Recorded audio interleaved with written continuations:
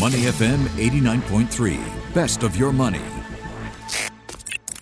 Market View on Money FM 89.3. I'm Michelle Martin. Good morning. Asia-Pacific stocks are trading largely in the red this morning following another night of selling on Wall Street. The Nikkei down 1.3%, Seoul trading marginally lower, investors there returning from a one-day holiday. Sydney's also hovering around the flat line. Investors will have their eyes on the U.S. Capitol this morning as U.S. President Joe Biden prepares to give his State of the Union address, which is set to begin in less than an hour. Joining me now as we break down all the market action. Good morning, Ryan Wang. Morning, Michelle. World attention continues to be focused on Ukraine and Russia's invasion of the country. Explosions have shaken two major cities as Moscow is hitting civilian areas with increasingly powerful weapons. A 65-kilometer-long military convoy is raising the possibility that Russian forces will try to encircle Kyiv. In the financial markets, the reaction is clear. Stocks are falling, energy and commodity prices are spiking, and investors are switching to safe haven assets like U.S. bonds. Fill us in, what is the mood in markets this morning? Yeah, it's been back and forth in the past few days as we just see investors react to headlines, and the latest headlines are not that good. So you've got markets down on Wall Street overnight. Let's take a look at the headline numbers. The Dow was lower by 600 points or 1.8% in the red to 33,295. The S&P 500 was down 1.6%, and the Nasdaq Composite down 1.6% as well, snapping a three-day winning streak. And if you look at the top losers overnight, it was the financial stocks, and that is with the backdrop of investors flocking to the safety of sovereign bonds. So across the board, you've got the investors just jumping onto bonds and bringing down those bond yields. And that is seeing, for example, the 10-year bond yields down by nearly 10 basis points to 1.7%. So that is just weighing on bank stocks. For example, if you look at where we are for Bank of America, down 3.9%. Wells Fargo off by 5.8%. Charles Schwab tumbled nearly 8%. American Express was one of the biggest losers in the financial space, down more than 8%. On the flip side, we had energy names among the top gainers. In fact, the energy sector was the only sector in the green last night. And that is alongside how oil prices are pushing up to 7-year highs. You've got WTI up by nearly 10% and is now trading around $106 per barrel. And that is seeing the likes of Chevron up nearly 4%, Exxon up 1%. And that seems to be pretty much what's being digested by investors, how all these sanctions and implications for the economy could just mean a tougher outlook for many of these businesses. But of course, there are some winners with the backdrop of how some of these cost pressures could be beneficial for these sectors. Now, the Dow suffered its second worst session of the year overnight, falling 1.8%. The sharp pullback in bond yields, meanwhile, is weighing on banks. JP Morgan Chase, Bank of America, each slid nearly 4%. And as you mentioned, oil prices have surged to their highest levels in 7 years, with both Brent and West Texas crude trading at around $105 a barrel. So two questions for you, Ryan, about oil. First, the US and Europe are not banning oil purchases from Russia. So why are oil prices spiking so much? Yeah, that's a very good question. And I think the one big reason is how the current equation is just so uncertain right now, because we've seen sanctions being rolled out and additional sanctions on top of previous sanctions. And this is just making things quite uncertain. So to some extent, I think you've got a lot of these traders in the oil sector just trying to be safe and avoid anything to do with Russia right now. Even though officially they are not sanctioned, I think you've got also some of them thinking, hey, I don't want anything to do with Russia for their own various reasons, and they are just avoiding doing business with Russia. And I think that is just adding to the tighter supply in the oil market, and I think you've got that playing out right now. Oil prices pushing 7-year highs, and this is just compounding the earlier situation of how the oil supply situation is already so tight. And of course, what's going to be in focus in the coming day is the OPEC Plus summit. This is where you've got the meeting to decide what will be the policy come April. Will they push forward with more return of supply to the markets. For now, going by reports, they are not going to do so. So that could also be fueling the rise in oil prices.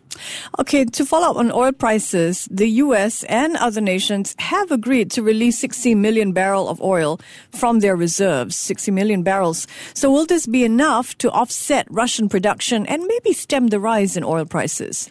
Okay, it looks like, going by what market watchers are adjusting to, it doesn't seem like they are expecting this to be enough. And this is going to be in the backdrop of how we are expecting potentially significant disruptions to the energy market because of the supplies from Russia being disrupted, and also what's happening in Ukraine in terms of the deliveries going through Ukraine. So all in, it doesn't seem like that will be quite enough.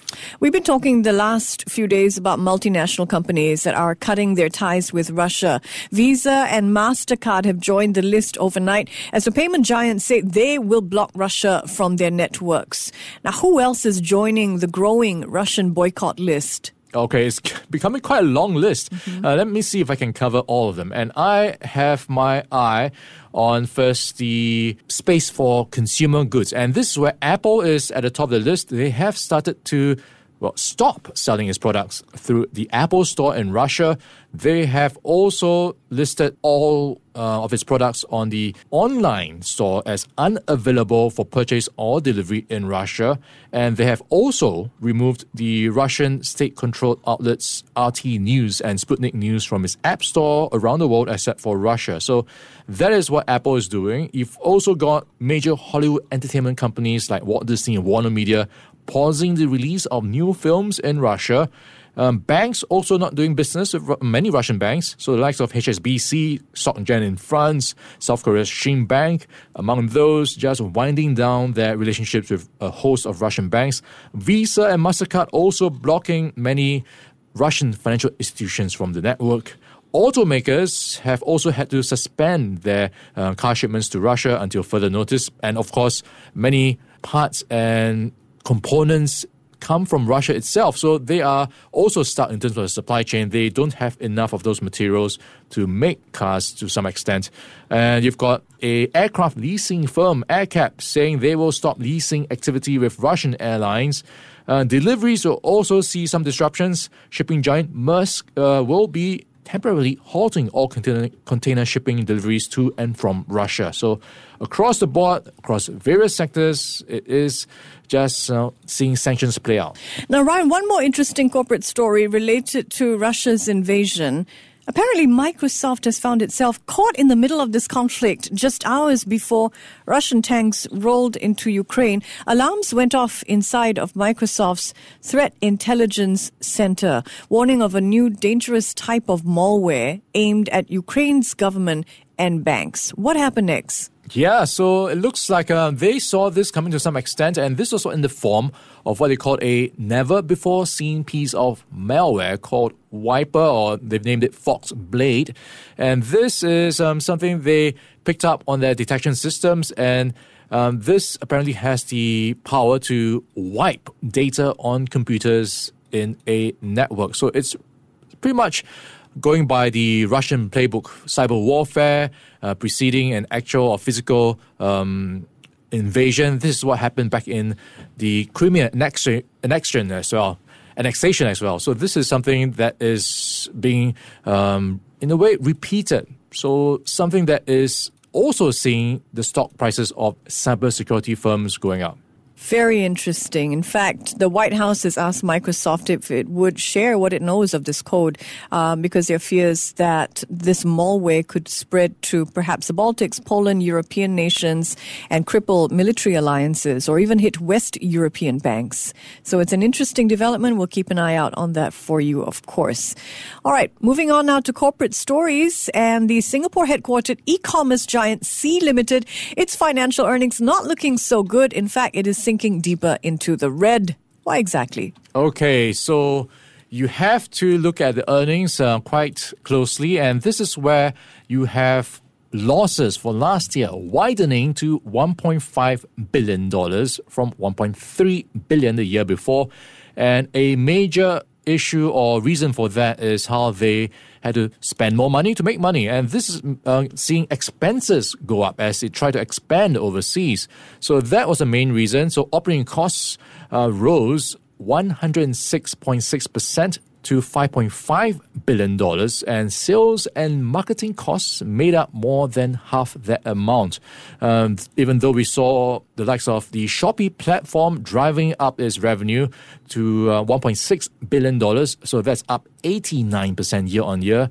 You've got just expenses eating up all those higher revenues. So not enough. And if you look at some of the potential numbers to look at, some of these include the analysts' estimates. They were calling for a revenue of $2.9 billion in the fourth quarter.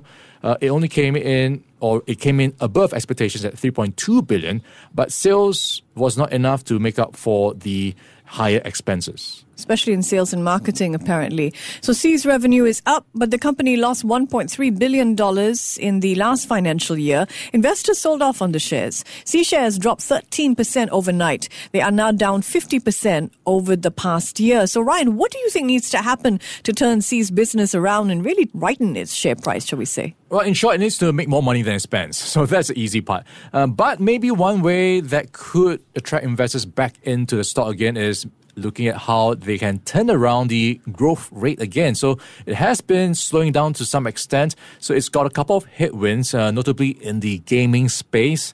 It had some obstacles in India with its Free Fire game. That was banned, and they are looking set to see a bit of a slowdown in the gaming space. And that, of course, is a bit of a synergy play with the Shopee platform in terms of digital payments and e-commerce. So something that is posing some headwinds to growth expectations. So that could be one front. And also maybe new markets to look into. In fact, overnight, we had reports about how he had to pull out of France from the Shopee business. It is going to be exiting France or checking out of France by the end of the week. That was a big market that it was trying to expand into. But just months after trying to do so, it has to put a stop to those plans.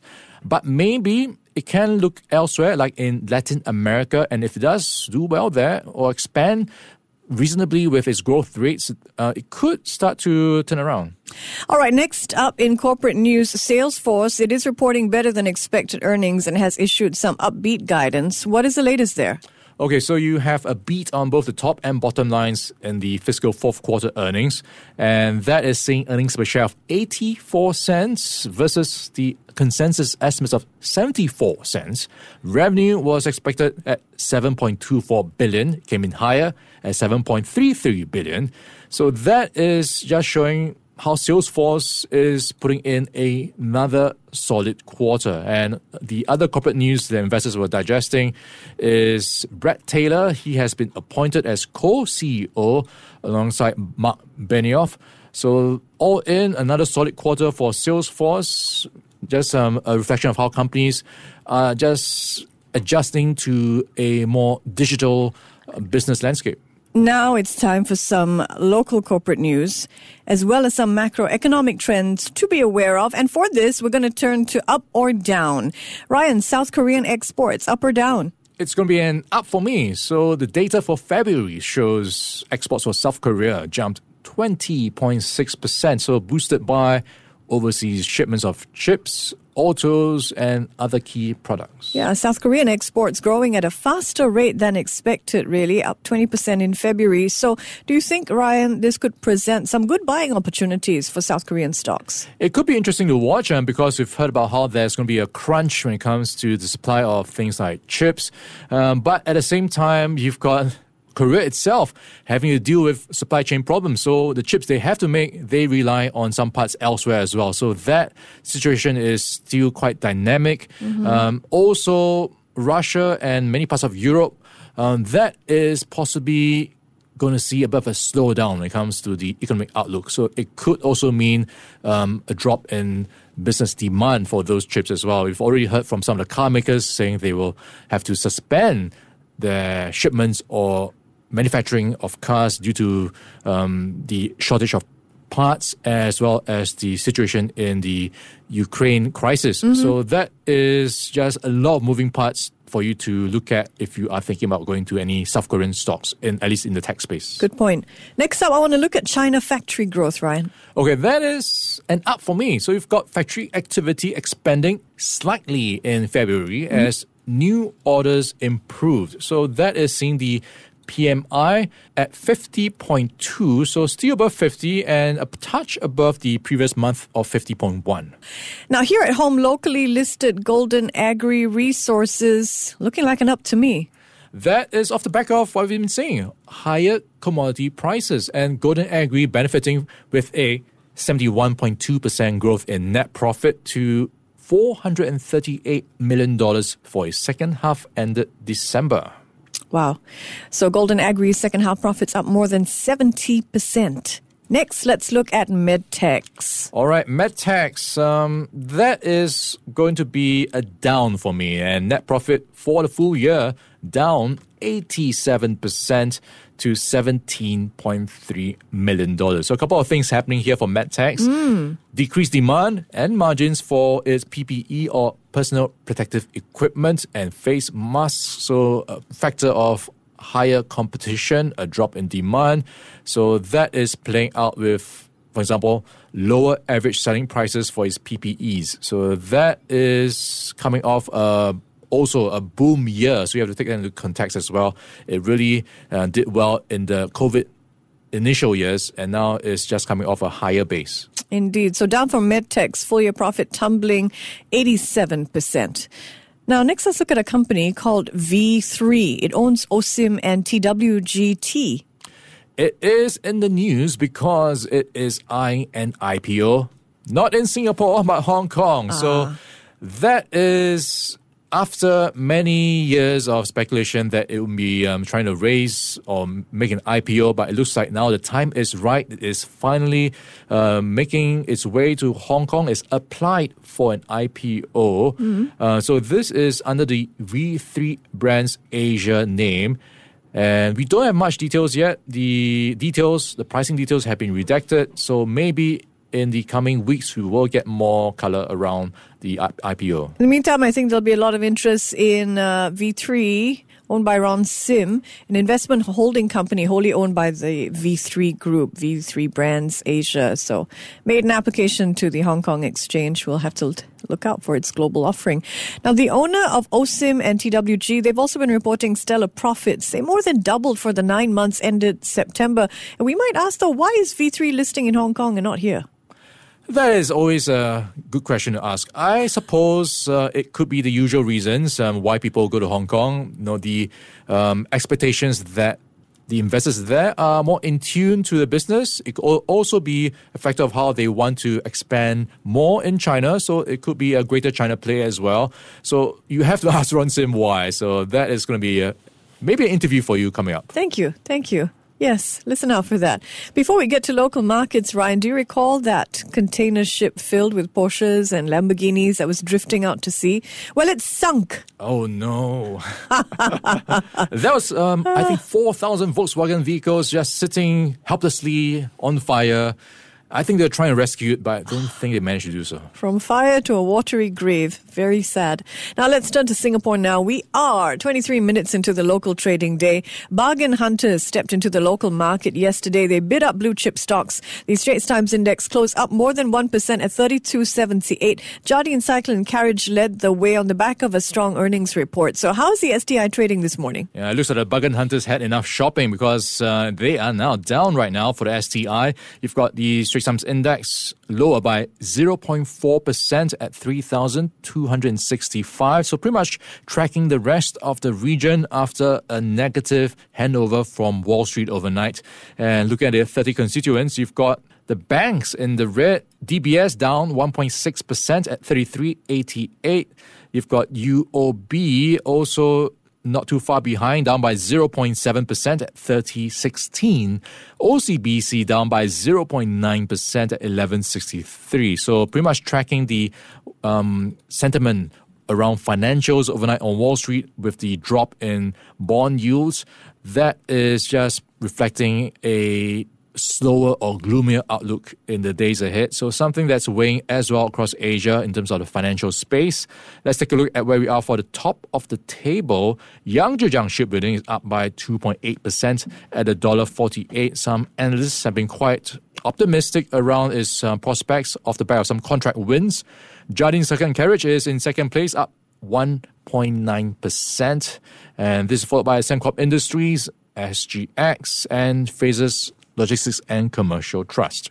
A lot of good stuff there. Thank you very much, Ryan Huang. Coming up, are you curious as to how the wealth professionals, what they're saying to their clients? Well, we get an insider's point of view in terms of client advice in light of market volatility and a closer look at how the Ukraine crisis is likely to affect markets, not only in the immediate term, but in the long term. That's coming up at 10:05 in Money and Me with me, Michelle Martin. Before acting on the information on Money FM, please consider if it's suitable for your own investment objectives, financial situation, and risk tolerance. To listen to more great interviews, download our podcasts at moneyfm893.sg or download our audio app. That's AWEDIO. Available on Google Play or the App Store.